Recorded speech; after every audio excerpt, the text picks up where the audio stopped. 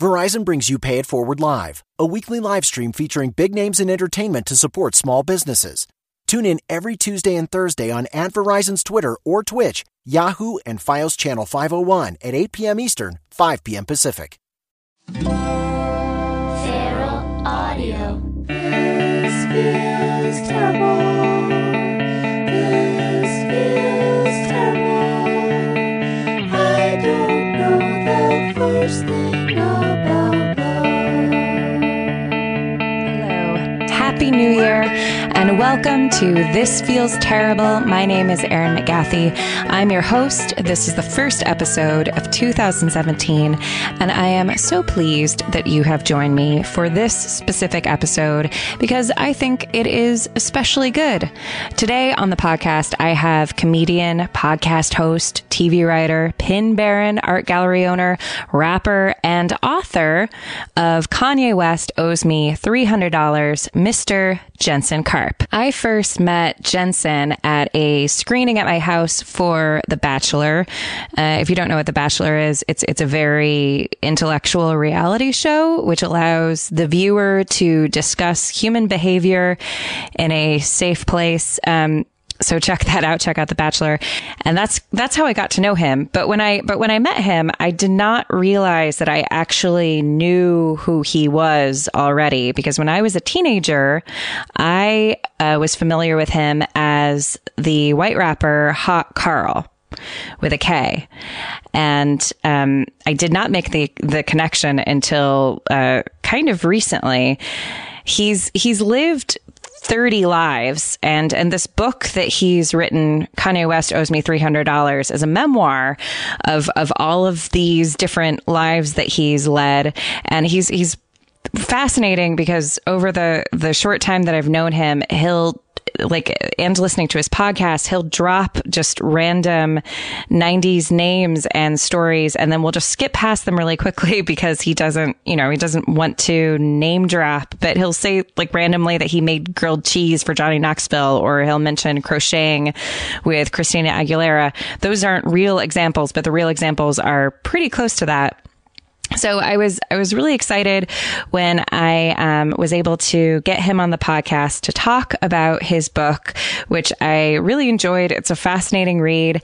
And not only is it fascinating from a gossipy standpoint, it's also interesting from the creativity standpoint, because it's about a creative person getting a lot of success very young and then having to kind of start over again, and what that's like and what it's like to see your peers succeed and all of those things. So I was really excited to have him on the podcast. We had a really interesting conversation that runs the gamut from talking about creativity and Judaism and relationships. At the time of this podcast recording, which was this past summer, before I went on tour with This Feels Terrible, he was recently broken up with his girlfriend, and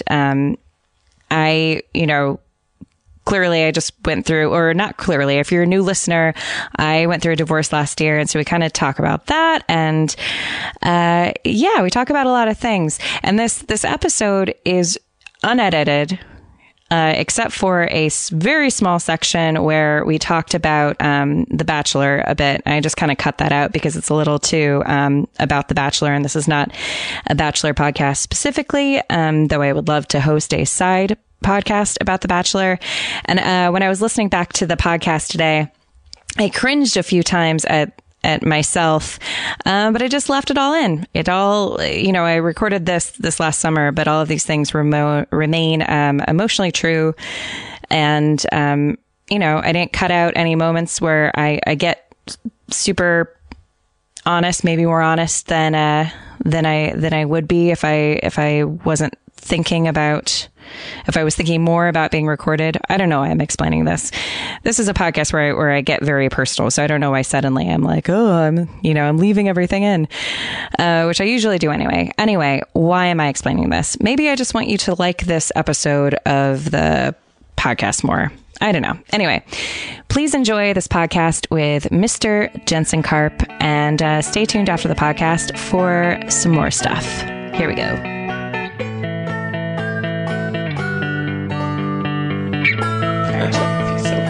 Okay. All right. Will you talk into your microphone? Check 1, check 2. This is the level in which I will talk in a more emotional podcast, not one where I'm yelling or trying to be funny all the time. What podcast are you yelling? Oh, like your other No, like, how did this get made? I feel like I yelled a lot. Oh, I haven't heard you on that Yeah, yet. it's like we just did it, and I feel like, in a good way, but it's just like... Did you do a live one or an No, Insta like a one? normal one. Oh. But I feel like my voice is somewhere between Pee Wee Herman and Kermit the Frog, somewhere right in the middle of those two. So when I talk a little higher, it's just like, oh man, like calm it down. But most of my comedy's yelling. Your voice does sound like Kermit the Frog, but like in a really flattering way. Miss Piggy. Actually, that's such a relaxing, likable quality. Well, I don't know, better than Pee Wee Herman. Yes, I don't think you sound like Pee Wee Herman. Thank you. So this is really thrilling for me because I've never interviewed an author about their book that like just came out. Yeah, I know. So a couple of people have told me that as we started podcast, which makes me wonder what those other people are doing. Why aren't they doing podcasts? Yeah, why aren't authors doing podcasts? I'm on a tour de force. You are. I've done like 70 in 3 months. Do you think that has anything to do with just going through a big breakup? No. I would have done the podcast. And did you plan the breakup before the release? Yeah, I was like, oh, wouldn't it be great if I was just single when the book came out? Gonna get that book tour pussy. God, all that crazy Barnes and Noble pussy. No. I think, no. Like as far as like going out there and pushing the book, I feel like I've been dating the book for months now. Sure. And I asked that. I was very glib when I asked that question. I know. Well, thank you. Of course. What if I thought you were serious? You're like, just trying to tour the world, man. Sell your weird rap book. You know, that happens to me a lot on this podcast. Really? Like I'll listen back to thing. This isn't a perfect example of that, but a lot of times I'll say things that are just dry, and in my head I'm totally kidding. Then someone will answer, and then I can't be like, I was kidding, because then they answer sincerely, and then I listen back to the podcast and I'm like, what a bitch. Why would no? But no that's one, the I would joke. never think that. Yeah, no, I guess it was about the same time.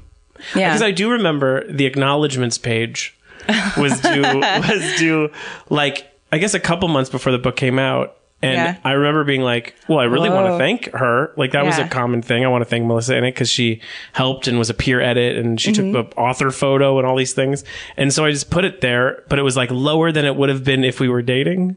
It's a weird thing, right? Yeah, like I would have put her up higher with family had we been dating, but we were no longer dating. I was like, all right, you'll go down here. Seems like a weird, it's not a punishment, just seems like a weird, seems like a weird thing. Yeah, no, it is weird, those things. It's like when you're asked for your emergency contact and then you're made to reckon with your current relationship. You're like, oh, are they emergency level? Is that? Yeah. So I'm thrilled. Thank you. I feel, I know you've been doing a lot of podcasts, but I feel I'm going to pretend in my mind like I am the only podcast you chose to talk about. No, but not even that. It is the only podcast from like an emotional standpoint. I don't think that I did anything else that talks about real life issue. Oh, Allison Rosen, I did, but that was like very broad. It was like about each of my jobs and blah, blah, blah. But as a fan of your show, and I've listened many times, I feel like this would be more personal. Yes. Yeah.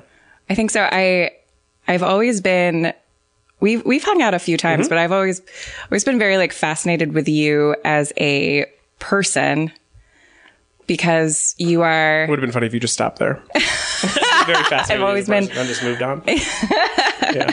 I mean, as a person, what a dumb thing to say. But no, nice. You're so tenacious, and thank you. I knew about this past life that you had. Yes. But I had heard stories, and that must have been how the book deal came about, right? Because people were like, you should really write about this. Yeah, because I'd hid from it for over a decade to a point where like I removed videos from YouTube. Really? Like I did nothing for it for a long time. Like when I'd end up in like comedy rooms or whatever, if someone called me Carl, I'd see it as like condescending or like and if someone in the streets would come up and be like, oh, I was a big fan.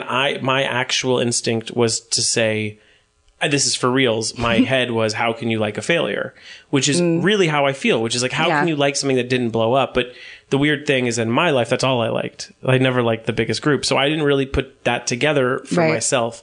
And then to sort of face it in a book form has been really extremely therapeutic. Yeah. Like, and crazy. this all, the stories that you describe in this book all happened when you were like 19 to 22. Yeah, it starts when I was when I was 12 is really when the boom starts for the book. Like as far as me rapping, and I had like a false start in the business when I was like 12 years old. I was signed to Ice-T's sort of management company, Rhyme Syndicate, and it didn't work out. And so I just went back to being a normal high schooler. And then in college is when I entered like a radio contest, and then that's how I got this like $1 million Interscope deal to be a rapper. And if people don't know what I look like, I'm like the coolest rabbi. Like if your rabbi if your temple had a rabbi that like played basketball with you, and also was like, have you guys heard the new Future record? That's me. You look like the young hot Jewish summer camp rabbi. I will take that. Yeah. I look like if J.J. Abrams like fucked a bagel. I get it. Like I have a certain look. Like that was the crazy part about like dating apps. Like I was on that secret one that everyone's on, like the celebrity one, where there's like there's like Natalie Imbruglia on it. Oh my God. Which was so amazing. Yeah. But like I realized like I have a certain, you have to have like sort of masturbated to Zach Braff. Like once. Like that you just one time you had to have thought a sexual thought about Zach Braff and then we're fine. Yeah. There's like a tinge of false modesty to this because that is such a type. But not okay. It's a great type now. Okay, I understand that it's a bit humble braggy because it's a thing that people like now. Mm-hmm. But there was a long time where like my nerd wasn't cool. Like that I'm very lucky that like hip hop nerd / comedy nerd / whatever nerd is in. But I easily could have been Dungeons and Dragons nerd, which truly isn't really no one's really going to that as much. So like there is a sort of, I got lucky with what category that nerd is, but you do have to like us. You can't like the club promoter, photographer, like, like it's a different look. And I'm fine with, I'm like, if you like that, you're not going to like me. Yeah. When I was a kid, I was so, and I've talked about this on the podcast before, but I was so obsessed with Jewish culture that was my entire thing. But did you go to bar mitzvahs and bat mitzvahs? I performed at bat mitzvahs. I performed at a few comedy themed bat mitzvahs. Doing what? Doing improv. Wow. Yeah. Not a few, literally 2 in Los Angeles, where family, like the girl had asked for a comedy bat mitzvah. The Rosensteins. The Rosensteins. Rachel or Sarah. Sure. Or Chloe. Those are the only 2 names. Yes. Yeah. Oh God, so many Chloes. So many. And then what their parents ended up getting was an improv group. But what they were like, no, we like Chris Rock. So it was a terrible thing because everyone there was like, who are these people? We thought we were going to a comedy bat mitzvah, not whatever. So you would have so you would go up and do like a scene, short form. Holy shit. Improv. Holy shit. About Judaism. Some of the stuff. Did you guys have beats that were clearly like, and the Rosenstein's parents, like you had beats that you knew you wanted to hit? We had like when I did a lot of when I worked at 2 different short form improv companies, and like we would do remote shows and there were like go-to references. Okay. Not like written jokes. But yeah, just you knew you had to hit, yeah. Yeah. And then sometimes, like, if you travel with the same people, like, you would come up with a reference that would get a big laugh, and then 2 shows later, they would say it, and you'd be like, all right, Milo. All right. Did you ever have to be like, in all these goyim in here, did you have to, like, break out? Like, did you have to learn some of the words? No, well, I actually, because like, I'm not kidding when I say I was a Jewphile. That sounds bad. No, it'll work. Bad. If you were just like, and I was an anti-Semite, that would be more of a problem. I think Jewphile's fine. It's really very complicated because I really hated them, so I was fascinated Inside, with how I wanted to them all dead. Them. Yeah. That's why I was so obsessed. Yeah, I got really into Jewish culture because my dad was a Christian pastor, and he was a chaplain, and he was friends with all the other religious people on bases, and the rabbis were always the coolest. Well, and Christianity is so tied into Judaism right now that it's like this crazy thing where like basically Christianity is like basically hoping that Judaism protects the Holy Land. So it's become one big kind of like clusterfuck, because like the even like the way it's happening is they're hoping a lot of Jews convert just because that's that's kind of who they need in Israel. Interesting. I didn't know that. Well, I mean, I was offered a job to convert Jews.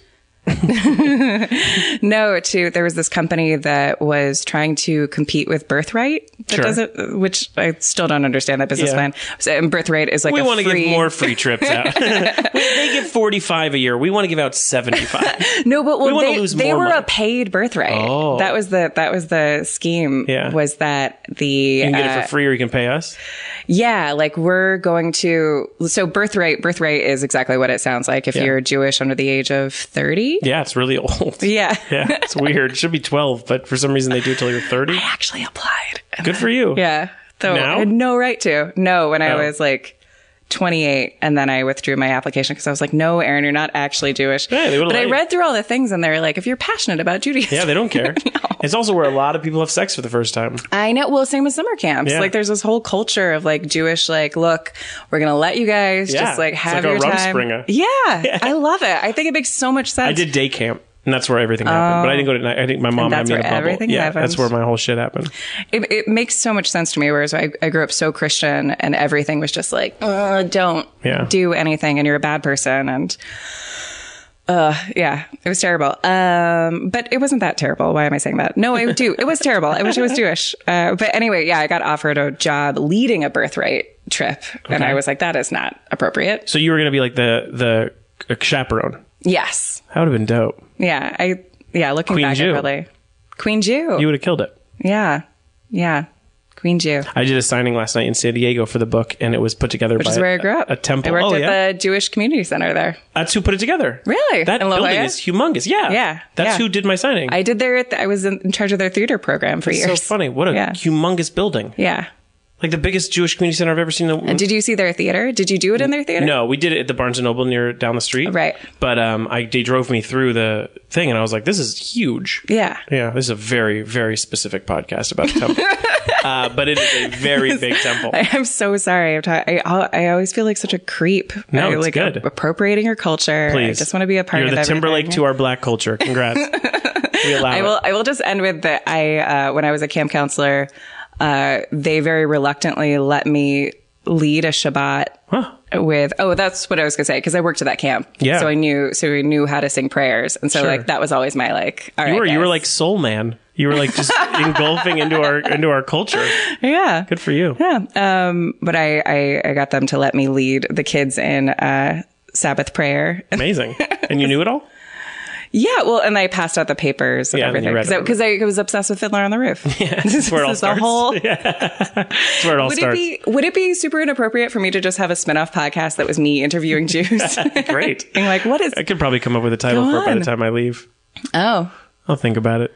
I'm pretty good at like punny podcast titles. Mm-hmm. Just the Jew of us? Or just the Jew of us. it's pretty good. Yeah. I'll think of something. I'll get it going. HaMefem.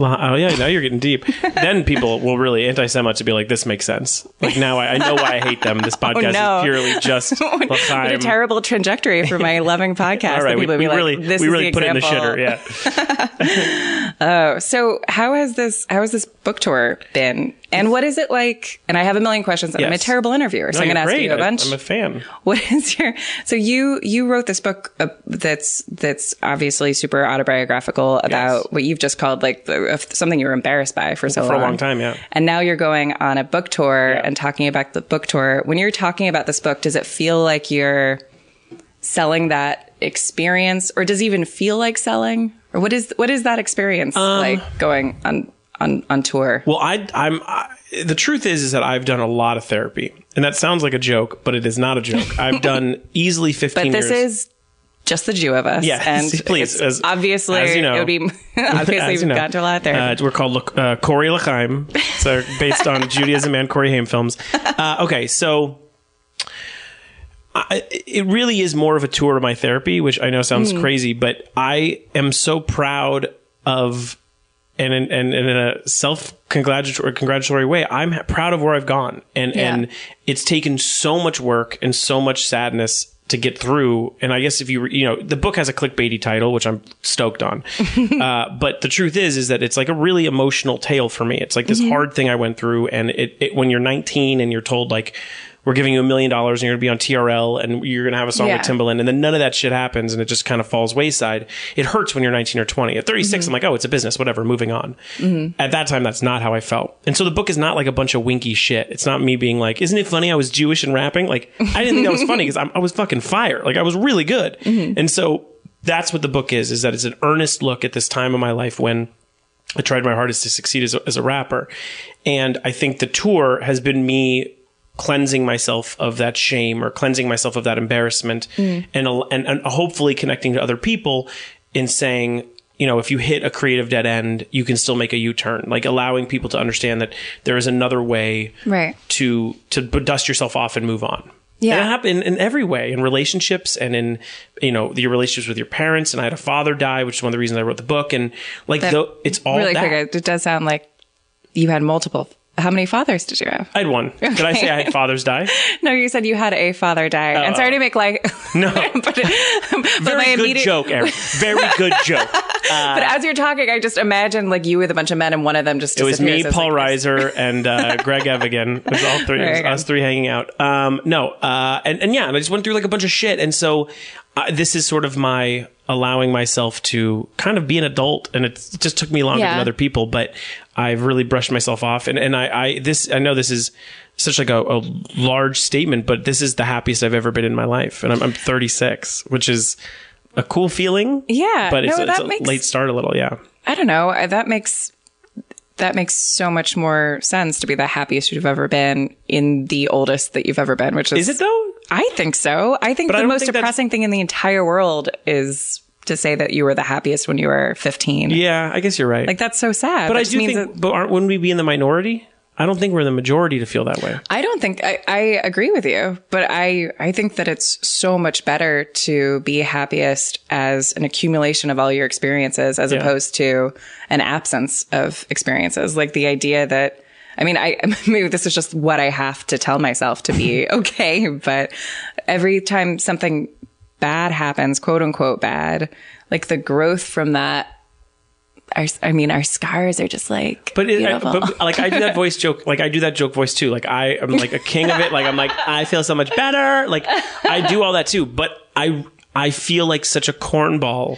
Yeah, because it's I'm really embarrassing. there. Yeah. Like I'm really like I'm 5 minutes away from a #blessed post. I saw your tweet and I saw Melissa's response and I heard you guys talking about on it a podcast. Yeah, which was a real thing. We had not talked about it. So you tweeted, I'm the happiest I've ever been. So if you come here just for jokes, then I said I'm the happiest I've ever been in my life. Please unfollow me if you think every tweet should be a joke, because I wanted. In my growth, I wanted to announce that I was feeling good, which is something I normally would never do because I'm embarrassed by being happy, because I'm Jewish and because I was raised by a depressive father. You're creative. Right. And I'm creative. Right. And so I was challenging myself to show that vulnerability. That was really what I did. And I guess it would have been cooler if I just wrote that and didn't write a joke at the end. But I did think, okay, people are going to unfollow me because it's a sincere tweet, and I've never really done that, ever really. And so that's why I said the second part. And so my ex-girlfriend wrote back, "Is it because we broke up?" in a joking way. Is hilarious. Very funny. Because I also, reading that, knowing... It's like having followed your story, and because I'm also in this place where I just went through a big breakup, and we don't know how to navigate the whole Twitter thing. When I first saw your tweet, I was like, "Oh no!" You thought it was about her? I thought I actually did not think it was about her. That's so funny because it didn't cross my mind that it would be played that way. Yeah, no, I thought it was what it actually was. Right. But it's still, when I saw it, the first thing I thought was, I'm 100% sure that Jensen doesn't mean this as a thing towards Melissa, obviously. Yeah. And then we talked about it on the podcast. Yeah. Yeah. Because my thing, because I didn't write back, and I was like, well, I'll talk to her later in public. Well, and then I saw that you did. Yeah. Was like a thing. But I saw that I was like, it was interesting because I was like, I would totally think that this was about me if it was my ex. In fact, I've been like bracing myself. Yeah. Well, I don't look at like, I don't want to kill myself eventually. So I don't look at any ex across the board. I don't look at anyone I've ever dated social media. Really? Do you do that? I've discovered this. It's emotional cutting. Yeah. Yeah. Oh yeah. I may as well be pulling my literal hair out. Yeah. No, it's Yeah, I do it when I'm feeling really bad. But I find that like I'd like to get out of this pattern, but my pattern's been that the last person that I ended a relationship with, I find myself in low moments checking all their stuff. But then the second there's another relationship, then that last one. Oh, then that takes out. That goes out. Like my ex-boyfriend before Dan, right. Up until like the very end, I was like I would get drunk and sometimes I would wake up in the morning, I would see that I had searched him or his ex-girlfriend. Right. I was like, why?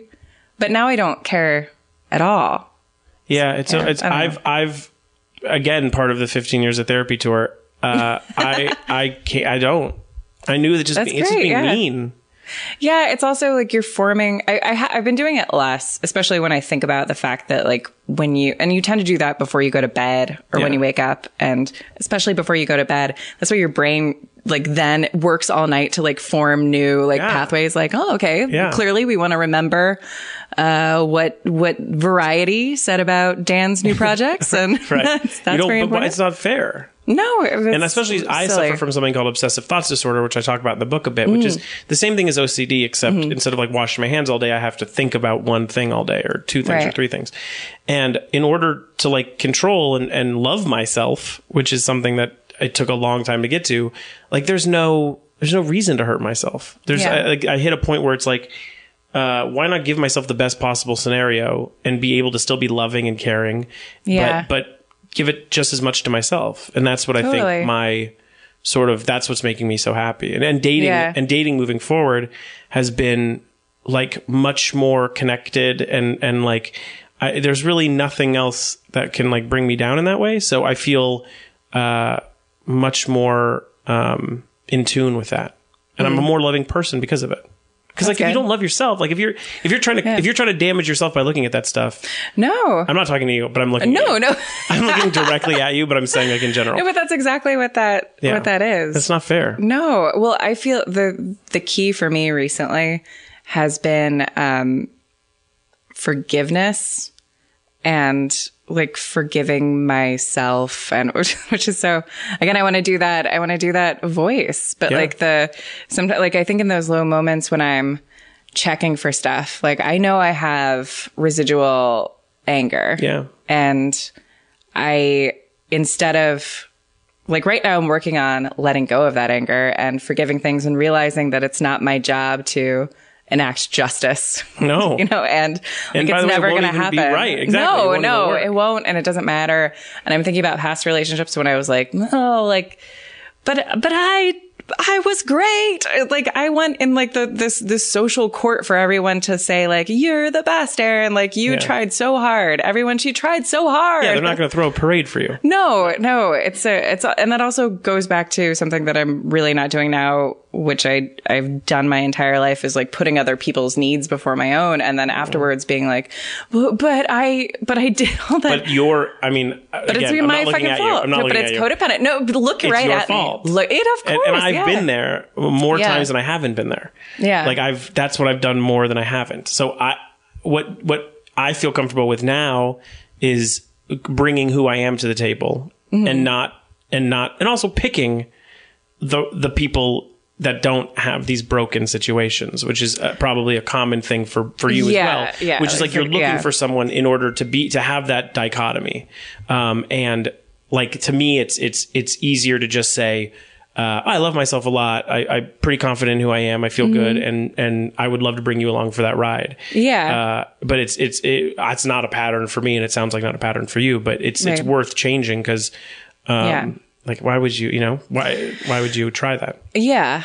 Yeah. Well, definitely with my last relationship, like leaving that relationship was so difficult and 100% like the hardest thing I've ever done ever. And because that was just I have my phone on somewhere in the room apparently, or maybe it's Kate's iPad. Anyway, because making that choice was so hard and literally no one was saying like, hey, you really should do this, because I was keeping so much stuff secret. Yeah. That like, and you're grown.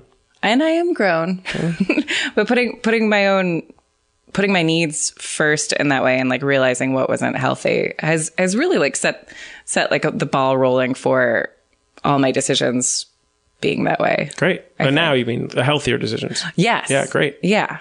Yeah.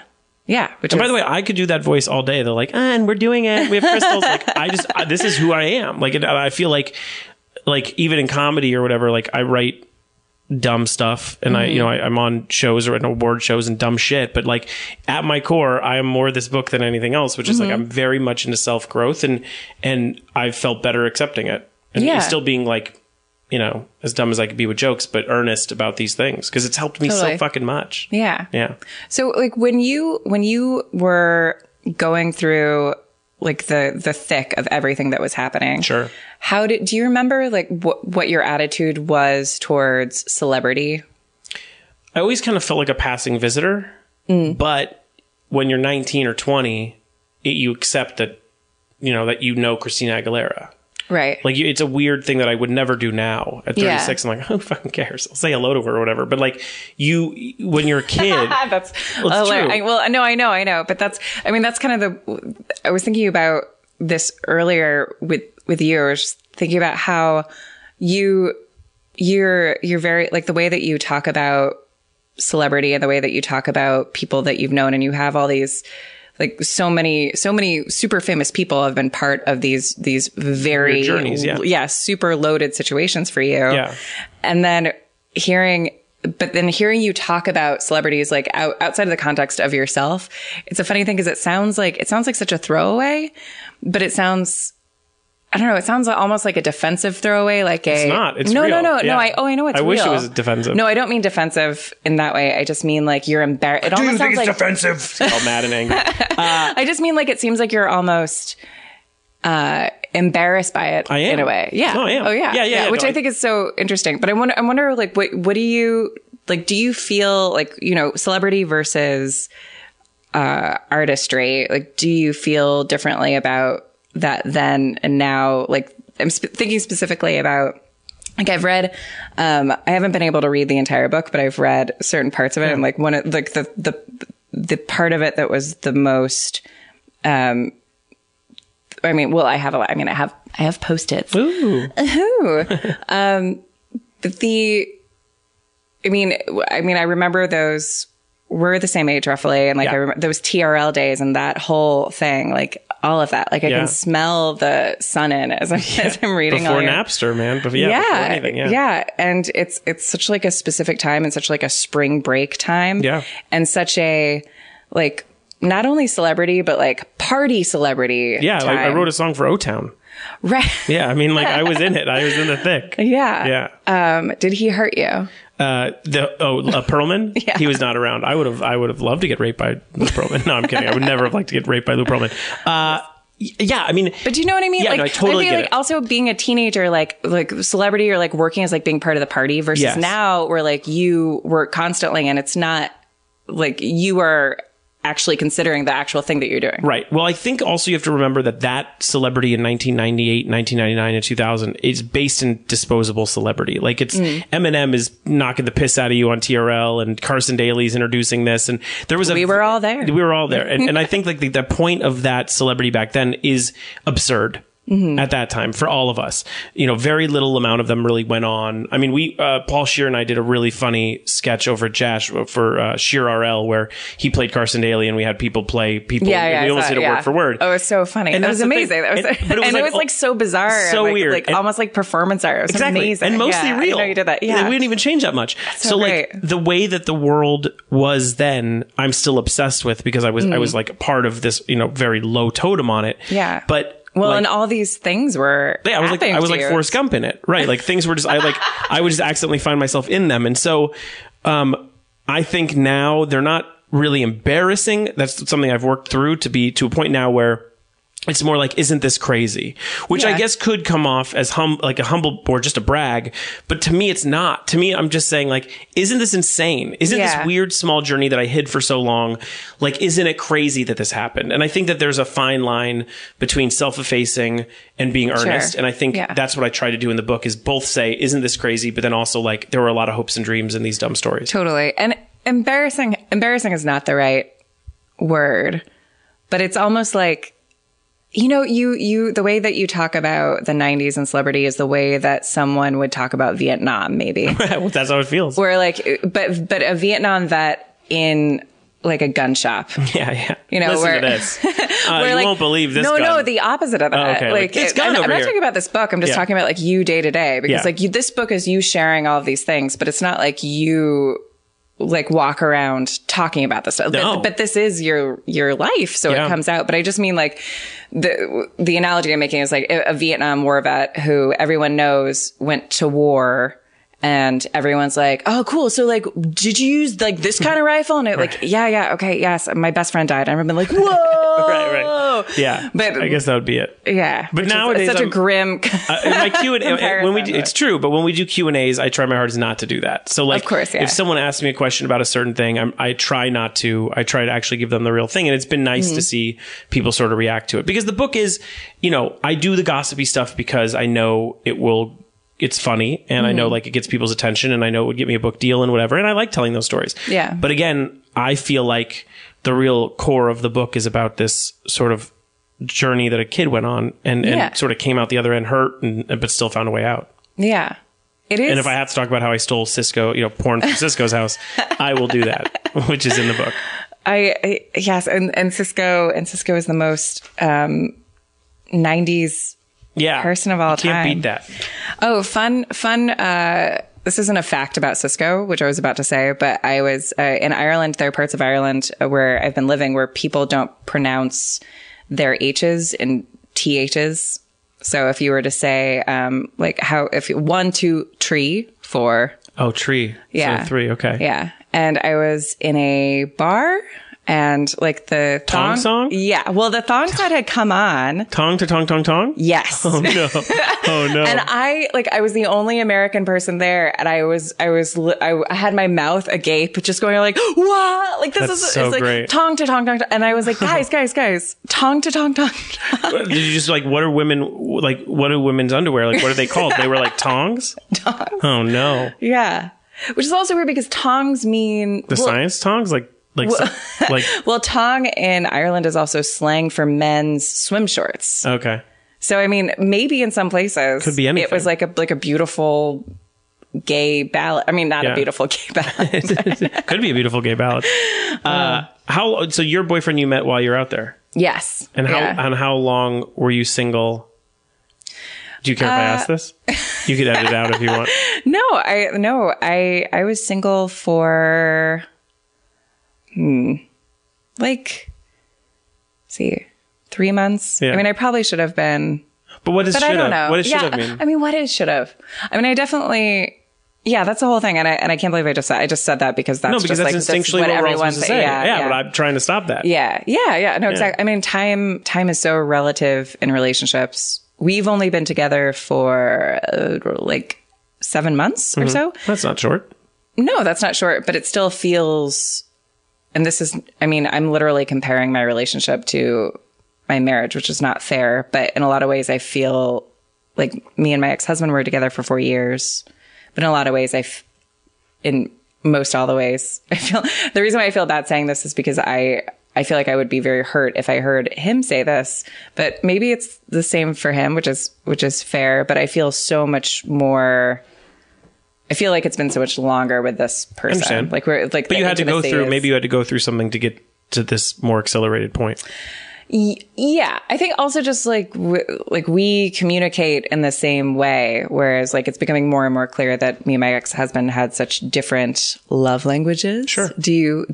I know very well what you're talking about. What's your love language? Do you have like terms for them? Oh, well, it's a whole thing. So someone wrote this book. I mean, I know the term love languages. Yeah. I didn't know that there was subgenres. It's based on a thing. Okay. Yeah. And there are different love languages like compliments. Or, it's words of encouragement, but that's compliments. Yeah, but hold on. What are the other ones? Tell me the other one. Because touch. Okay. Quality time. Okay. Gifts. Okay. And acts of service. Okay. As in like, I made the bed for you, or I... so you can have more than one of these? Or you're supposed to pick one? I mean, this is just, I mean, I mean, God didn't write this. This was God didn't? Return the book. Because I only read books that... By God, yeah, clearly. That's why mine says by God on it. I think I would say I probably fall into compliments. Really? Yeah. No, that makes sense. But I mean, I'm not saying that makes sense to you. I'm just, what I meant to say is that's valid, but you don't need me to say that's valid. You just complimented me. I know. Congratulations. I think that, I definitely, but I consciously chose people who didn't speak my language. Interesting. Why? Yeah. Why? Yeah. Or what do you, I think intimacy? Well, my father passed and my father became extremely codependent. And how old are you when? I was 28 when he died. 28. And when he died, it sounds like subconscious, but I really was like, can I take care of someone again? Like I missed taking care of him. Yeah. And so I sort of put myself in situations that were that over and over again, very almost consciously. And so I'm not mad at that. I think I had to do that in order to figure out what I wanted. But sort of letting go of that finally is really more of why it's like the best time of my life. Like I feel like I was able to see what it was and then move on. Totally. Yeah. I have a daily devotional called The Language of Letting Go, which is just a pure codependent devotional where basically every entry is like, you are worth just as much as everyone else. I'm there, man. Yeah. I'm proof that you can get there. Because I didn't think I could ever, never felt like I could do that. And now it's so freeing. And do you feel, what changed? What was there? I think it's a dumb answer, but I think maturity. I think just getting to a certain age. I think just feeling old enough. Yeah. It's a dumb answer, but just feeling old enough and liking myself enough, which I guess is kind of a bad word to say. I guess, but I don't think so. Yeah. You start to go well, why am I being mean to myself? It's like looking at social media of exes or whatever. Why am I doing that to myself? I don't deserve that. Yeah. And so liking yourself enough to just go, oh no, I want to love for real. I want to actually have something. And that has felt way better. Yeah. Yeah. Yeah. It is. We hear it constantly, but it is, I'm experiencing that same thing, which is everything falling into place once, as I'm okay with myself and I like myself and I appreciate all the past experiences. Yeah. Which the whole process of this book. Did this book have anything to do with you making big life decisions? Absolutely. Yeah. When did you start writing it? I wrote it over the last 2 years. It took me 8 to 9 months, and then it takes 8 months to get the book together by the company. So all the elves have to type all the out little elves, all the little pages. children that have to lose arms in order to make the cover, and then the little elves who do the typeface by just putting a needle into a page. That all takes a year. It's a beautiful image. Oh my god, it's so pretty. We lose a few, but it's worth it. Yeah. And so. Yeah, I mean, it's all a thing, man. It's all therapeutic and it's, Well, that was because you ended your relationship. If you could write your story, you wouldn't do this. But if you could write your story about you and your marriage and you told the truth and you didn't necessarily shit on anyone, but you just told your truth and then you let it go. Yeah. To see. That's how it feels with the book to me. It's now it's gone. Yeah. And now I don't have you're to. free from. And now I'm free from it. And that's opened up my ability to love. It's opened up it's done everything to make me feel better. That's wonderful. Yeah. What would you is there a version of that that's not writing a book? I mean, it's running. I swear, running saved my life. Oh, I've heard you say this before. Yeah. I say it a lot. Yeah. It saved my life. Yeah. That's great. It's super earnest and straight. Do you want to break that down? Is that just the endorphins of that? Or here's the thing. No, I suffer from a lot of that stuff. Obsessive thought disorder being the top one. And I took medicine. They gave me meds a lot. And I tried everything. I tried from Wellbutrin to Lexapro to Is that like an Xanax. Anxiety? Is it in the anxiety realm? All tied in, yeah. Right. Not psycho. Although I had done the psycho pills as well. I had tried those as well. And just nothing was working. And I just could gain weight and I would get sweatier and I would just it never helped me feel better. And so,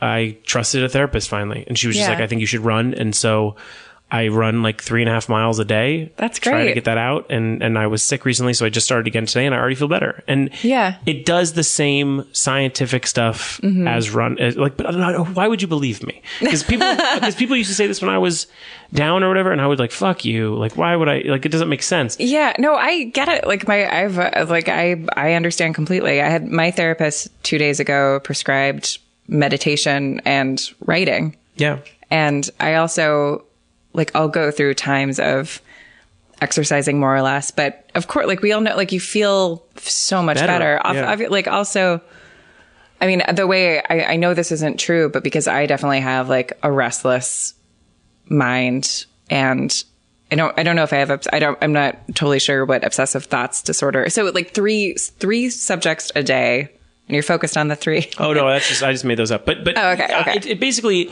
like, I don't think about my dad's death a lot. Like, that's pretty much fine. Like, I've worked through that. Right. But then, like, if not anymore though, so I'm saying this as a dated thing. But like, if I scratched a CD back in the day in like college, I would maybe think of that CD for most of the day. Right. So like, a bigger problem is that they had no weight. So like, even though like I could think of something that actually should be thought about a lot, Yeah. my brain would pick a couple things and stick with them. Gotcha. Yeah. So that's really what it was. And also, like, Yeah. when I was 7 years old, I complained that I couldn't sleep because I was seeing my grandparents' graves. They weren't dead or anything. So that was just repeating in my head. That's a problem. Yeah. So that's like washing hands, or Sure, and I thought yeah. if I didn't think of my grandparents, then they would die. It's the same thing. It's just thoughts. Totally. Yeah. So, Yeah. I've so- struggled with OCD things. I know what you're and I grew out of talking it. about. Yeah, I had it as a kid too. Sleeves and pants, dirty pants and stuff like that would ruin my day. But I grew out of it. So That's good. That was nice. My OCD, not that I was a dirty kid, but my OCD was never like a cleanliness thing. It was always like tapping, counting. Counting's that big, sort yeah. of, yeah. I counted a little, but not. Luckily, that was not what stuck with me. Yeah. Yeah, but I still don't like getting dirty. But when I was a kid, I was like, my mom thought I was like a little Steve Garvey. She used to call me because he was a baseball player who also okay. had obsessive compulsive disorder. And he would clean his pants off if he slid and all those things. So she used to call me little Steve Garvey, and I was like, but Steve Garvey's Steve Garvey tortured. is the cutest name I've ever heard. Well, I don't know if he was a cute person in Garvey. real life. Oh, look at Steve Garvey. He also had, I think, a bunch of affairs. But obsessively. Obsessively, Yeah. just fucking everywhere. He had to have one for every year that his wife was Every alive. time he got his pants dirty, he had a new kid. But yeah, that I got out of, and then thoughts just stuck. Yeah. But now running, man, it's the best. It's but great. It's the worst thing to say because no one believes you. Well, I don't think it's the worst thing to say. I think, I mean, always something as simple as taking a walk Yes, makes you feel better. I agree. The thing is, like, we don't talk enough about how we need to take care of our minds. Not in comedy. No. Well, yeah. And like the whole garbage. I mean, I feel like we're getting past this as a community. Good for us. But like the whole garbage idea that comedians need to be upset or tortured to get through things, like that's I'm seeing way less stupid. of sad Twitter.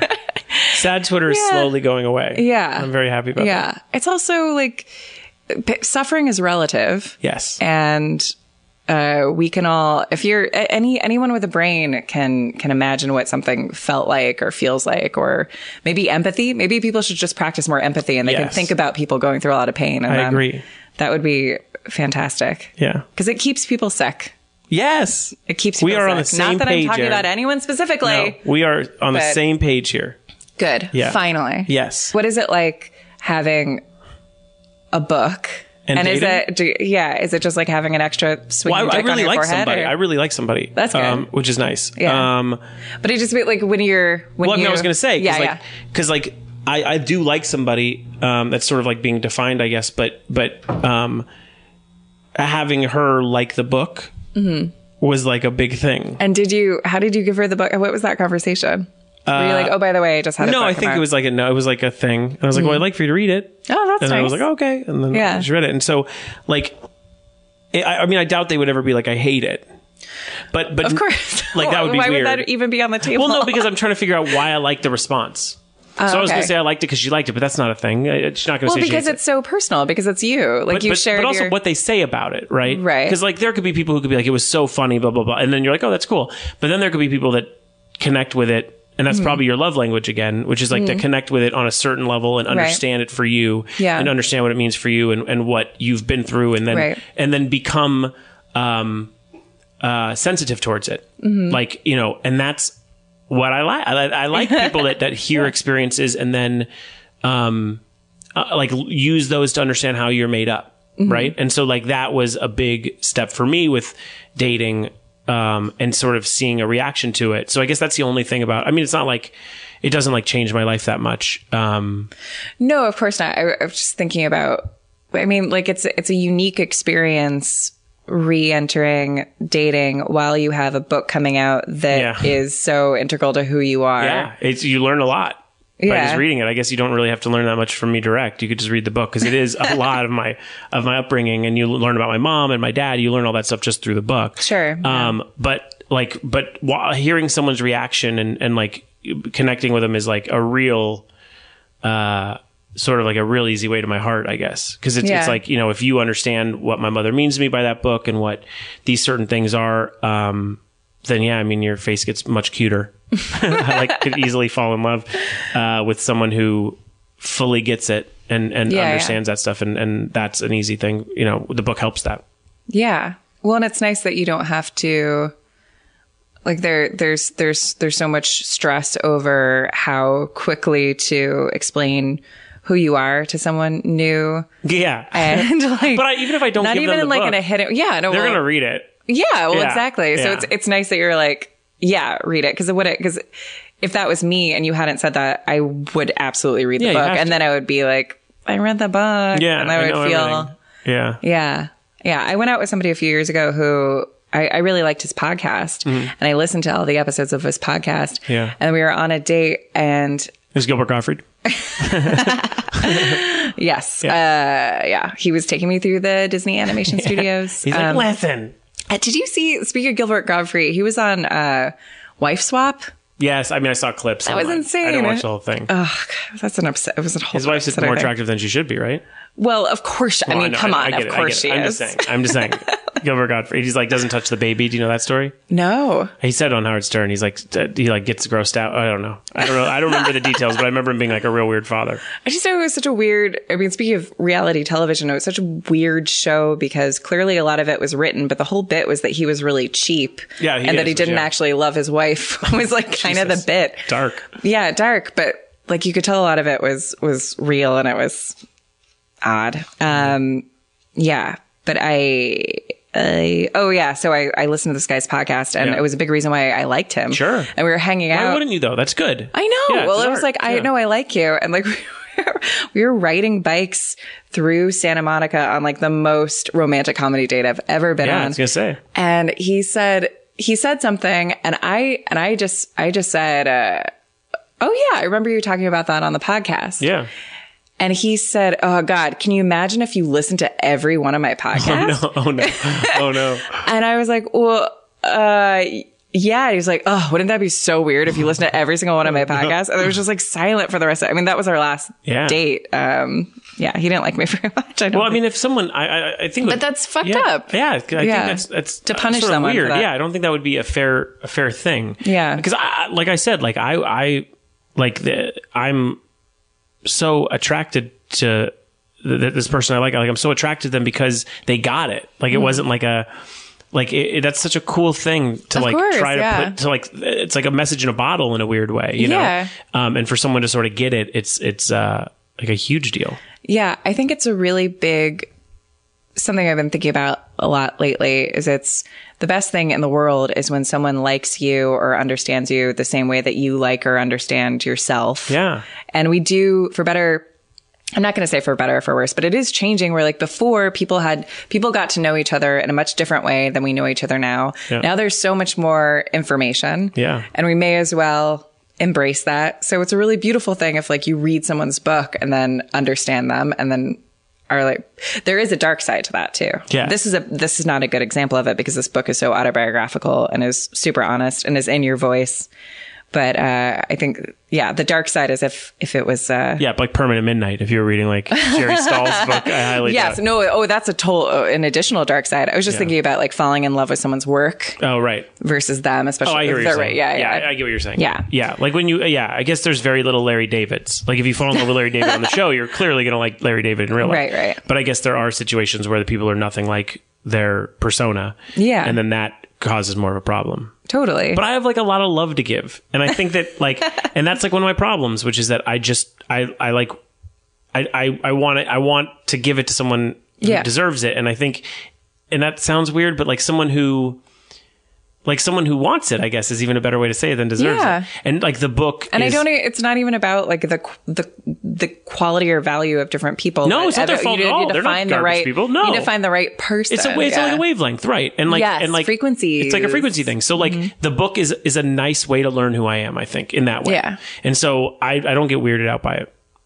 I think especially with how much therapy I've been through, I'm like, that's really a lot of me. Like that's like I feel good with that. Yeah. That's amazing. Yeah. So listeners, write a book. Yeah, just write a book and you'll find love, and then everyone will be excited, and then you could tweet something, and then your ex-girlfriend could subtweet it back or whatever. I mean, it'll be great. Yeah, it is on a much lesser scale, like because this is all in your voice. It's so freeing when what you're presenting to the world is really what you, again, like the most about yourself, as opposed to what you think people want to hear from you. Yeah, I don't know that's the thing about the book is like there's so many awkward moments, and there's like a lot of things that I'm not like, there aren't like high five moments. They're like dark stuff and also like things like a lot of reviews on Amazon are like, I cringed at certain points for him or whatever, and I was like, I don't even know what part they're talking about. Like it could be anything. I love the story. Is it Riza or Arzia? Riza. Okay. Yeah. I knew. Okay. I just no, you were confident. good. You were good. I didn't want to say Riza and then be like, did I just think that it was that from like it's okay. Resurrector. It's like the Resurrector. So Riza. Yeah. Yeah. So he was a producer hero of yours. Oh, the biggest. Yeah. And because you were such of all time. Huge fan of the Wu-Tang Clan. Yeah. And I love that. Like you guys had this conversation back when maybe he was going to work on your record. Yeah. He didn't.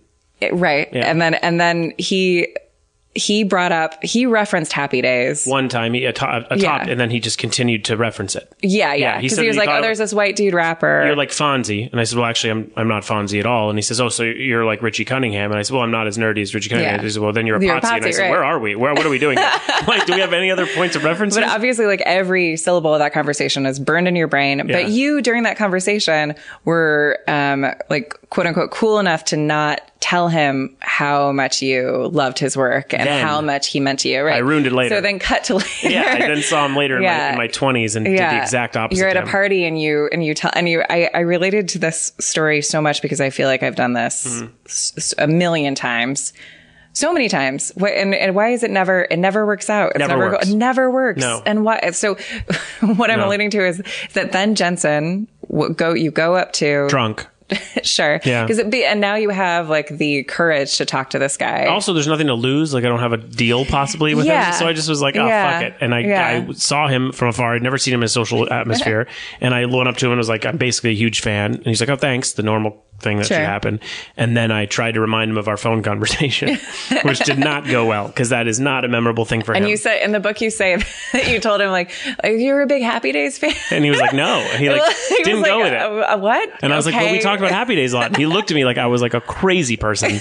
And he was like, some guy's talking about Happy Days. And I was like, but it's you. You're the... And I wanted to freak out on him. Yeah. But no, he did not remember our Happy Days conversation. And then he told me that he was not a fan of Happy Days. So I reminded him that I was a Potsy and he did not hear that. But he did not connect with me on Happy Days. Well, and I wonder what was going on. I mean, you probably know, but I mean, like, I wonder what was going on in his life, which is like this book. Like I've been thinking so much about Los Angeles because I'm deciding to like not live here full time. You're definitely going back? Yeah. I'm going on tour on Saturday around the US, and then I'm going to Scotland for a month, and then I go back to Ireland. Great. And that could change. Who knows? Who knows? It's all okay. It's fine. But Los Angeles is such a strange town where we all worship this idea of approval from mass strangers. Yes. But if you are not happy with where you're at personally, and then strangers are like, hey, I love this. It won't thing matter you how did. many. No, it doesn't matter how many. And then they may even resent you for it. Yeah. Like I know I've had that experience so many times where I've seen, especially like when I was married to Dan, like going to all these things and I would see people from my childhood, from like these people that I admired. And then I would try to be cool, but then I would say something gushy about them. And it's almost like it hurt their feelings. Yeah. Because they were like, I don't like where I'm at right now. Yeah. And like, how dare you? And That's or where they I was, thought yeah. lesser of me. That's where I was. And I don't know about RZA, but where I was, I could never have heard that. And Yeah. now it's like, you just have to redefine it. It's like, you just have Yeah. to say to yourself, like, here's who I am. This is what I've been through. And I guess that's really hard. I mean, there's only so many Weird Als, man, who like seems like the happiest man in the world. Like just the nicest, kindest human. Yeah. Pee-wee's that way too. But like, you know, those people are 1 in a million, man. Finding that sort of creative outlet where you're stoked and I'm sure you're in, you know, in a relationship that you're thrilled about, which it seems like my dealings with Al is that way. And like, you know, it's just like, that's very rare. And that's what I kind of like career wise look up to, is someone who not only, you know, has done what they've wanted to do for decades, but also seem really happy. Totally. Yeah. Well, how connected to happiness do you think success in this town is? I don't think it's connected that at all. connected, which is a bummer, but I think it's connected. But it's a bummer, but it's also like, it's such a great discovery. Yeah. As well. Which I think is, I think empowering. they're just on different layer. I think they're just on different sort of paths. Like I know what a path I want. I know that I do not want to be the bummed out writer, like taking the jobs that I don't want. Like I just was in a room with one of them and I just was not, it was just to be with someone who clearly doesn't like themselves or want to be around their wife, or like we're trying to go home and he's keeping us till 11 or midnight. I'm like, he just doesn't want to go home. Yeah. And so I just couldn't do that. And he was a big part of my growth too. It's just that I don't want to be that. I want to fucking be stoked. I want to have a kid. I want to have a child. Like, those kind of things are. I love the sentence. I want to have a child instead of what? I want to have a kid. No, but I really love, because it sounds like such a special, holy thing. It is. Yeah, it's a big deal. My therapist told me that my higher power was my unborn children. That's good. Yeah, that's very good. And I think that's like, you know, those are all things that I don't know, man. Maybe I'm not evolved enough to explain it perfectly, but it's the same way that like I wanted to write a book and I sat and wrote it, and like it was a very hard process. And I think like it's the same thing for my own happiness. And I have decided not to become that jaded comedy version of myself, which I have been before. And people have heard me on the podcast be that person. But I'm just not willing to sort of like continue that pattern for myself. What do you, in your creative path and in your career, what do you struggle with? Like what are your enemies?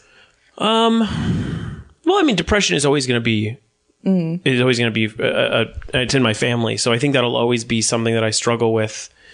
You know, I'm just sort of getting over recently that I don't deserve to be in this room. That's like a new thing that I was able to get rid of. Which is like, you know, everyone has that feeling where you just don't feel, imposter syndrome. Yeah. You're like in with Jack Burdett, who wrote like, you know, Kimmy Schmidt and 30 Rock. And I'm like, what am I doing? How do I even know him? You know what I mean? Like that kind of self-doubt, I probably have gotten a lot better with in the last year. But yeah, I think, you know, the next idea might not come. You know, I'm doing these rap battles on James Corden. It's like on the Late Late Show. We have James Corden battle a celebrity. And we've done 3 of them. We did. I didn't know you were doing that. Awesome. Yeah, it was me and Eliza Skinner, the great Eliza Skinner. And so the first one we did was Anne Hathaway, and then we did David Schwimmer, and then we did Kevin Hart.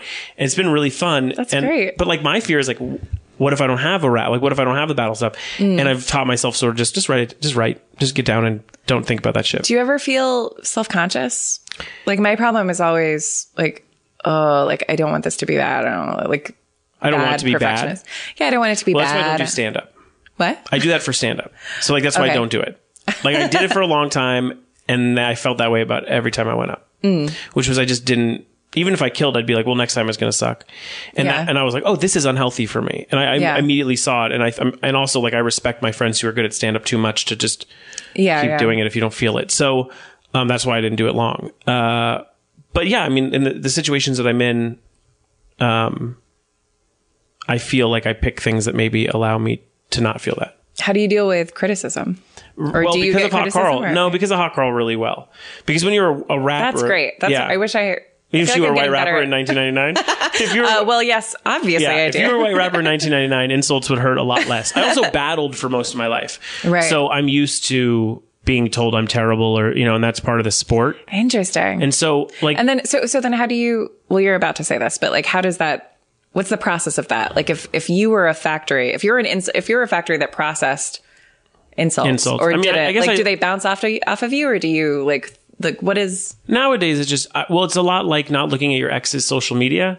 Right. It's like I can look at it, but then I'll go, I don't need to look at that anymore. What's your attitude towards it? That Like it's if I read a shitty one? No, sure. But, or like also what is your philosophy behind it? Like, do you? Well, I have a tattoo of Waldorf and Sadler on my arm. Great. And the reason I have that I didn't realize that was what that was. Yeah. Oh, I see. Oh, yeah. And so the reason I have that is because I really am under the impression that everyone is a critic. Mm-hmm. Everyone is. So Yeah. like everyone has an opinion. Yeah. I don't like everything. Right. I'm not a weirdo who goes online to tell you they're not good. Yeah. That's not who I am. But Yeah. I accept that there are those people. Mm-hmm. And I just think that they're just sort of part of the process. They're not like there's never going to be a 100% reviewed thing. Right. Like I hate Hamilton, so there's your one.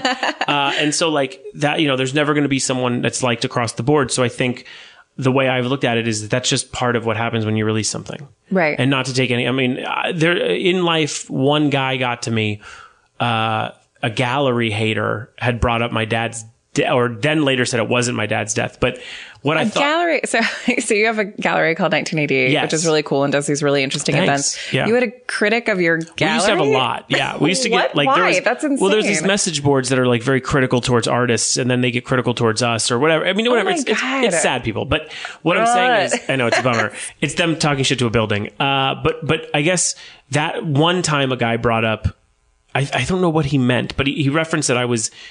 something about having sadness in my life. I think later he tried to backtrack and said it wasn't about my dad, but I assumed because my dad had just died that he was talking about that. So I was like, oh, listen, here's the thing. I'm going to be here. Come here. I'm going to kick your ass in front of everyone. Like I broke Right. wall. Like I was just like, nope, Yeah. And so that's the only time I've ever reacted. Yeah. But even now on the podcast, when my dad, like sometimes people get weird and bring like their jokes are like a little over the line. Mm-hmm. I don't feel that. Right. And that's mostly just because at 36, like, you can't really beat that he died. Like you bringing him up can't hurt me more than his actual death. Yeah. So like, I don't feel that. So Yeah. I guess the Waldorf and Sadler tattoo is really in tying of just saying like, those are things you cannot avoid. Right. They exist. The critics exist. They'll always be there with the tomatoes and they'll always be there with sort of their quips, and just know that if you weren't releasing something. What about like positive feedback? My problem is that I get in these like loops of checking feedback. Right. And then well, my when it's- therapist put me on 4 months, no ad replies. That's good. I'm off it now. I'm fine, but it was amazing. Yeah. Yeah, you don't know if anything's funny or you don't know what any response is. Oh. And so for 4 months, I would only see, forget what we did. We did something where I would only see certain things, or I'd only get to see it a certain time. And it was great. It fucking totally was great. And now, but I'm in such a better place now that I wouldn't even need to do a process. Right. Yeah. I don't care. I thank people who write positive things about the book because I really feel that way. I feel thankful. And then I don't really get a lot of negatives about the book, but when there have been a couple, I'll sort of just write a small thing. Like someone wrote like that my rap career sucked. And I was like, that's what the book's about. I was like, literally, that's what the book's about. Someone. That's the plot of the book. Yeah, I had a negative review on iTunes that was something like she just talks about her feel like it's so autobiographical. I was like, oh yeah, I mean it is. Yeah. I mean if you don't want that, that's don't exactly listen to the show. what it is. And yeah, like I did get a 1-star review on the book, and the guy he blocked me on Twitter once. It's still up there. But the weirdest part is like that normally would probably eat away at me. Like, why is there a 1-star? But I kind of just keep moving. That's great. Yeah. That's like, it's really great accepting it as just like an element in everything. Because it's also hard when you're creating things for an audience. The relationship with the audience is such a difficult thing because they don't actually want you to listen to everything that they're saying and telling you to do. But do you think there's ever going to be a situation where anyone doesn't have that as a possible thing to read? Oh, like will we live in a world where there won't be feedback? Will there ever be a world where we don't get negative feedback? In my mind, I can't imagine ever creating anything that doesn't get something under my skin a little. Oh, sure, yeah. So that's why I've sort of said to myself, oh, that's just going to happen every time. Yeah. No, that's nice. And that feels good. I feel mostly fine with that. Well, the thing that I have the most problem with is like I was on something where I wasn't really myself. Ecstasy? You were on like a show? No, I was on a podcast. Well, I don't know why I'm being like weird about it. When I was doing Dan's podcast, Harmontown, I was not really myself during that, and was definitely playing this role of like Lucy Ricardo. Sure. Like, I want to be on the show because I felt insecure about being on my boyfriend then husband's show. Sure. And I felt like everybody was like, well, why is she on the show? Because that's lame. And so I just leaned into that, and then like really did not like the character that I created for myself. Everything, and I talk about this to everyone, isn't everything creatively about finding your voice? I mean, everything. Yeah. Because you could be a good writer. I was a good writer. I was a good joke writer. Mm-hmm. But like, as far as like really working, I like, you know, that is like a good, because you're always good at podcasts. You're a good personality. Like you easily could have, thank you. You easily could have kept doing that over and over again, but you yourself will feel more fulfilled in your actual voice, which is what you're sort of leaning into now. Yeah. And that's going to make better art. When people criticize me, like for when I've done something where I'm like, well, that was very authentic me. So they just don't like me. And that doesn't bother me, which I'm surprised by. I would think it would be the other way around. No, because you get to get your criticism from a real place. You get to go, oh, well, that you didn't like that. Yeah. And I totally accept it because it doesn't matter. If it was all negative, then maybe you'd be like, well, if I want people to like this show, maybe I should listen to them a little. Yeah. But I don't think I think like part of the process is just, you know, like Hot Carl for me would have been a lot nicer had it sounded a lot more like me. I can hear myself chasing hits in a lot of the songs. Yeah. Yeah. And that hurts because I'm like, man, if I was going to fail, I wish I failed more on my own terms. Yeah. And I think that's sort of what I'm at now, which is like, being confident enough in your work and saying, well, you don't like it. All right. What do I tell you? I don't know what to tell you. Yeah. Like, go listen to someone else. They like, you know, you'll like that show. Or even giving them a suggestion. I don't care. Yeah. And so that feels better to me. So I guess the answer to what you're saying is that I feel it, I compute it, but it's I know I'm going to get some of them. That's part of the process. Yeah. Yeah. And that's the way the chord and stuff's been really crazy, the rap battles. I really braced myself for what I thought was going to be a real 50-50 response. Because I was like, you know, rapping is not easy. Battling is not easy. Yeah. And then when I saw James and Ann the first time, I was like, oh, maybe this is amazing. Yeah. And they've done such a good job that the criticism is minimal. It's like it's the most well received thing I've ever done. And having Eliza has been helpful because she's so talented and super joyful. Yeah. And great. you get to be like a new version of this self. Yeah. Well, James is mostly doing Hot Carl lines, which is super weird. That's so cool. Yeah, and even sometimes because he sees me do the practicing, and sometimes he'll do my hand stuff. And I'm like, man, that is so weird to see him doing that. Do you think like if you would have found great success as Hot Carl, do you think like you wouldn't have developed as much? Zero. Yeah. No, I would have been a monster. Yeah. I watch Eminem, who I knew coming up, and like watching how weird he's become. Mm-hmm. It's like that. I would have been in the same pattern. Well, it's really hard, especially when you're young. And I'm not speaking from experience, but just from like anecdotal people being around me. People who had so much success when they're super young. It's so hard to grow past that because like everybody's telling you this is the best you. Yeah. And then they get frustrated when you grow, but then you're just stuck there. And if you're in a car crash, like if that child thing doesn't work, like mine didn't, or like a lot of celebrities don't, it defines them. Yeah. Right. So that becomes their definition of who they are. They bring up Hollywood, you know, screwed them or nepotism or, you know, they have these excuses as to why it didn't happen. What do you think is the difference with you? A therapy. Yeah. Running. Therapy got me running. So therapy first. Yeah. Therapy was, first time I ever went to this therapist 15 years ago, she said, I haven't went to her in a year. I've been doing sort of my own process, which has worked really well. But she said, I remember it vividly. She goes, you're either going to be the grumpiest, meanest old man, or you're going to find what you need to let go before then, and you'll be an incredible husband and father. And this is the first time I met her. This is literally the first time I met her. She said that.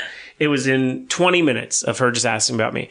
And then she goes, well, this is what's going to happen. You're going to be one of these two things. And I think that learning and going every week and and not like just aimlessly taking pills or aimlessly just really going through the process and attending meetings that I'm suggested to go to or whatever it is.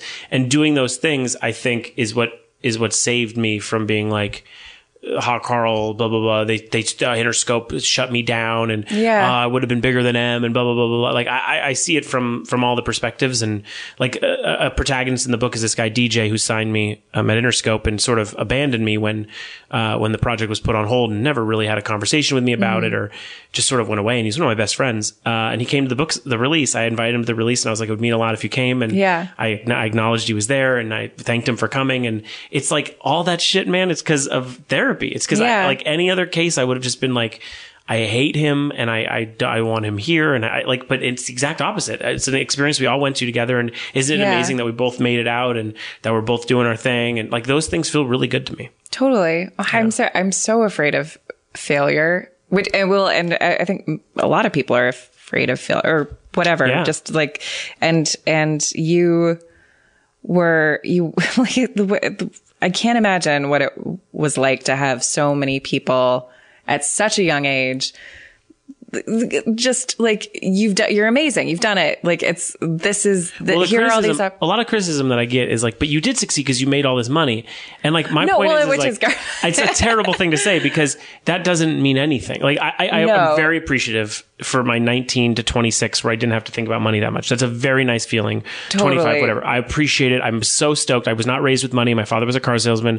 I was thrilled to have that money. But that's not going to save your soul. You know what I mean? Like you can have a crushed soul because you imagine your art being heard and you imagine this whole thing and you were kind of sold on this deal. Yeah. And so my whole goal with therapy and also just like my own process was just getting to a healthy point where that's not a failed rap career has not defined me. Yeah. Like the book tells that story and that's a new definition for me. But never excuses, never blaming, I'm just trying to be as, like Paul Scheer says in his blurb for my book, it's like dust off my cross colors and keep moving. Like just keep focused and not let that bring me down. Yeah. And you have so many different talents and so many different things. Thank you. Just it's great. It's wonderful. It's very sweet of you. And I love the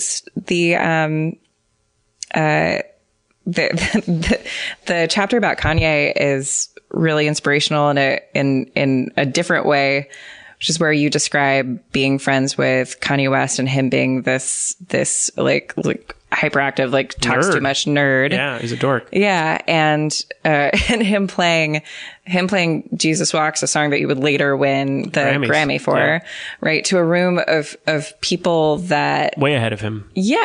Yeah, people who were producers and rappers that were more successful than him. No one even really knew he was a rapper. Yeah, everybody wanted him to be a producer, saw him really as a talented. producer. Yeah, totally. Mm-hmm. And you say in the book that his manager didn't even want him to say that he was a rapper. It was a secret. Yeah. And he got it seems like he got no positive reinforcement for being a rapper. Zero. My manager at the time was one of the only people to be like, maybe he could do it. And I was like, are you fucking joking?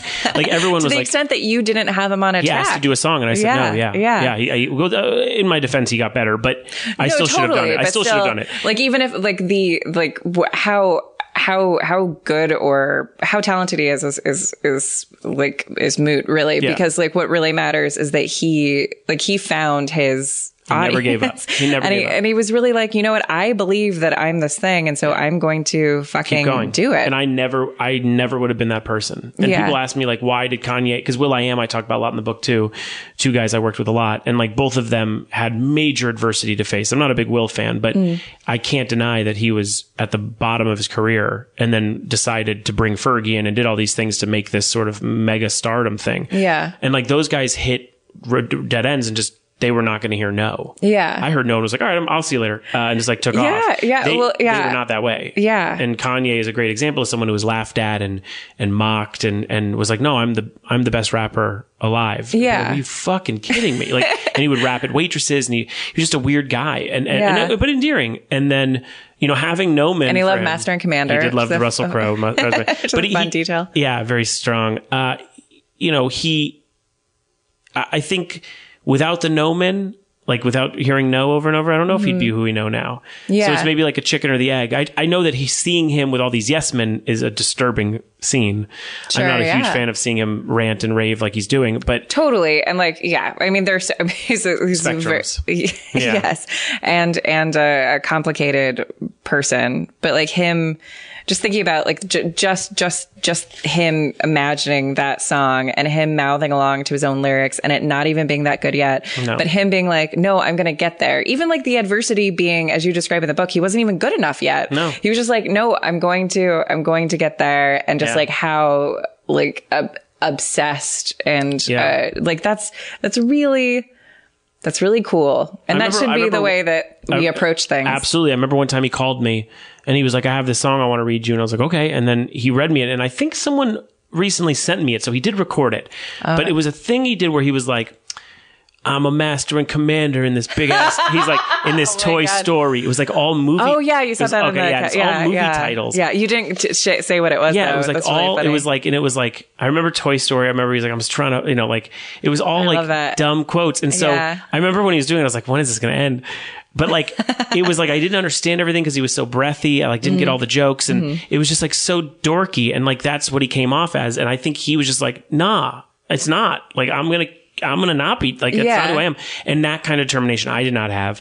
And it also makes him who he is, which is, sort of this one of a kind artist that I don't really agree with all the time. I think it's very strange, but I can't deny it. That's a big quality of his is that he's okay with everybody not. But isn't that finding his voice? But isn't it finding his voice? Is that what makes him different than rappers before? And maybe a Ludacris who's made, tons of money and become a movie star, but like no one sits there and talks about how Ludacris is a genius. Yeah. I don't know if Ludacris has a distinct signature voice. I think he was like a funny rapper. Yeah. But like Kanye has this very artistic vision, Jay-Z has this very artistic vision.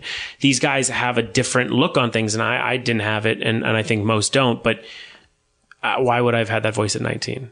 That's some freak shit to me. It's like now I'm like, I know what I want my comedy to be. I know what I want this book to read like. I know my voice. And I think that's what I was saying for you is like, that seems like such a big growth to say like, oh, I listen back to these podcasts and I hear me doing a character and here's who I really want to be. That's sort of where I was with Carl, with our Carl. Yeah. Oh, it's really nice. That's the first time that I've looked at that as I could look at this in a negative way as me being inauthentic, or I can look at it as me like refining of what learning your comic voice. Yeah. That's great. Well, thank you so much. No way, thank you for writing this book and sharing this with everyone. Thanks. I want to end with, so I'm doing this new thing. Okay. This is a diary that was written by a 16-year-old in 1920. Oh, wow. Her name is Sanford Thomas. Oh, I thought you were going to be like, her name is Anne Frank. This Jew file I am. Yeah. I went to the Anne Frank house a couple of years ago, and the people I was with Small, right? It's small, and also, well, he won't care. My ex-husband, like I really wanted to go. I was really excited, but he was so upset that like there was no furniture, and he was like, "Where's it?" And I was like, "What?" Like You just did a structure. Yeah. I used to always say, because they released the Diary of Anne Frank in Blu-ray in 1080, and I was like, it looks big. Yeah, Like they're There was a movie, The Diary of Anne Frank. I didn't even know they there was a released it movie. in Blu-ray, and I was like, looks bigger than my first apartment. Like now that they've fixed the Blu-ray. Yeah. I've never been. It's awesome. Can't you say that? I think you can say it. Yeah, it's a historic. No, it's not. It's very sad, but it's great. The best thing about the Anne Frank house is when we played the Friends theme and we reenacted scenes from the show. I think the most impactful thing for me was that she has their pictures, like her like pinups, things that she cut out of magazines. Oh yeah, and it just really hits you. Like, that sure, she it's was a woman who was like, yeah, she's a normal teenage girl. And she girl. had this whole life, and you like really seeing it really is important. It's gotta be. Go to the Anne Frank house. Yeah, we're sponsored by the Anne Frank house. As you know, you can visit it at any time. We just please that and Casper.com. Pick up a mattress and also just go to the Diary of Frank. Go check out where Anne Frank lived. Okay, so where did you get this? I bought it on eBay because I've been getting into antique diaries. Sure. Yeah. So and she lived in North Carolina. Okay. So yeah. Okay. So when we last left Sanford, she was talking about how she went to a dance and how Siskel is the best dancer. Gene Siskel? Maybe. Though the characters that have been introduced so far are Dot, Ruthie, Bijou, Carl. Hey, with a K. All right. Carl Nicholas. And Carmex. Carmex. Like Carmex the company? Or Carix. Right. Or Carico. This is a wide spectrum, this friend. Carico. Carico. Yeah. Sure. All right. Okay. And this is an exclamation of hers. Okay. Oh, honors. Marion rampled Jimmy Smith. Ramped? Okay. I don't know. Okay. Sorry. Marion ramped Jimmy Smith. He asked her to go to the Girl of the Rainbow Wednesday night. And That's Girl of the dance, Rainbow right? is in quotes.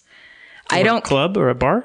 I don't. Well, so she's what I know about her so far is that she's very social, and she has a lot of female friends, but like she has crushes, but she doesn't have a boyfriend. Right.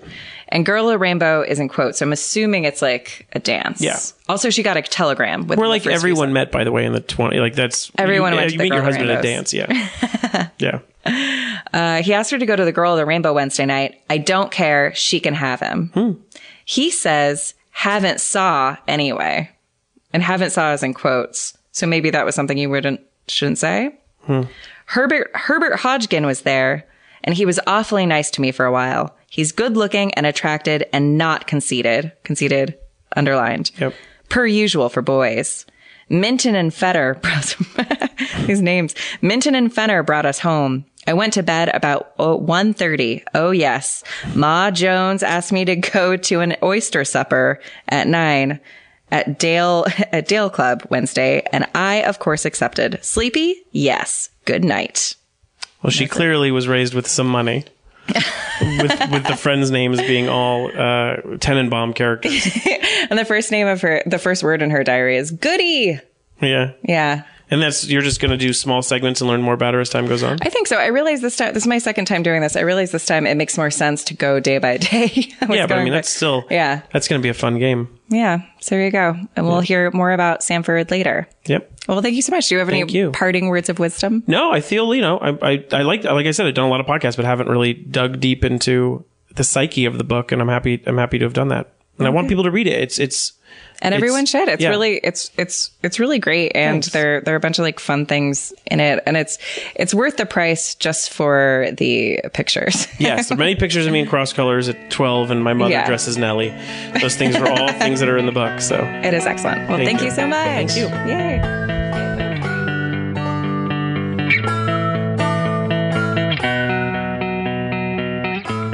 I hope you enjoyed that conversation with Jensen Karp. Please check out his book, Kanye West Owes Me $300. You can find it on Amazon and anywhere books are sold. It's great. Check it out. Also, listen to his podcast called Motherly Love, which is a podcast he does with his mom, and it's equal parts touching, funny, and weird. Him and his mom give out love advice. I recommend that. He also has a wrestling podcast and a ton of other projects. You can find all of his stuff at jensenkarp.com. And moving on to some This Feels Terrible business. Coming up on February 14th is Valentine's Day. And, I have a lot of different feelings about Valentine's Day. First of all, I think we all put a little too much pressure on ourselves. But if you are in the market for a unique Valentine's gift for yourself or for somebody else, I am putting some paintings up in my Etsy shop, and they're affordable and unique, etc. I did some gifts on the sly, some paintings on the sly for Christmas, and it was really fun. I'm going to be putting up different paintings and things throughout the month of January. And if you order by the 31st, I can get it to you in time for Valentine's Day. So, keep a lookout for that. I'm going to be putting a lot more stuff up in the coming weeks. So, please look at that. And I also may be doing some commissions. So take a look at that. I would love to send you something. Also, aren't I great at segues? speaking of sending something, a lot of you have sent me some wonderful emails. How about that? You can email me at thisfeelsterrible@gmail.com. If I haven't responded to your email, I am getting to it. I promise. One of my New Year's resolutions is to be quicker with responding to emails, even if I am putting them off because I want to write a really thoughtful response. I think I am not going to do that in the new year. Not that I'm not going to, write thoughtful responses, but I too often put an email off, especially through my This Feels Terrible account. Because I want to leave a thoughtful response, and then it goes too long. So in the spirit of that, I'm going to do a terrible advice segment. All right. So this email is from someone who would like to be called Louis, and I'm just going to go ahead and read Louis's email. Background. I'm a 19-year-old kid from an exotic South American country, and I'm going to college in Wichita, Kansas. My dream has always been to pursue comedy or writing of any kind. I've always thought that as long as my job involves something creative, I'll be happy. My major is psychology, but I would never be a psychologist. The closest I'd ever get to working with my major is research or writing or anything related to it. I think that having a writing degree is too scary, and I often doubt my capabilities of succeeding in the entertainment world because of my inconsistent English. In parentheses, I speak great English, went to an American school, but it's never consistent in the sense that its own dialect from coming from somewhere where no one else speaks English as a second to first language. Dating life. I've barely dated. I'm basically that kid everyone likes and everyone is friends with, but dating hasn't really been part of me, and I'm not scared of talking to girls either. The thing is, I love myself, but I could never see myself as a worthy boyfriend to anyone. I'm from a city where everyone knows everybody. So I'm used to the mental excuse that I did not want drama in my life. Being a freshman in college has really opened my eyes, however. I met amazing, smart, creative girls here who I really like, but I never see myself taking the first step. Both girls I've dated in my life, in parentheses for about a month each, gave the first step. So I basically didn't give the first step ever yet. I've gotten lots of compliments in college from girls I'm friends with, which have really boosted my confidence. And my guy friends are going to help me always with problems. I have met amazing people. The thing is, I feel like I'm too much of a nice guy, and I'm very sensible. And I could never date someone who I don't value and like as a person. This leads me to feeling like it's really important every time I'm going to try to take the first step, since basically not lots of girls pass through that filter of awesomeness.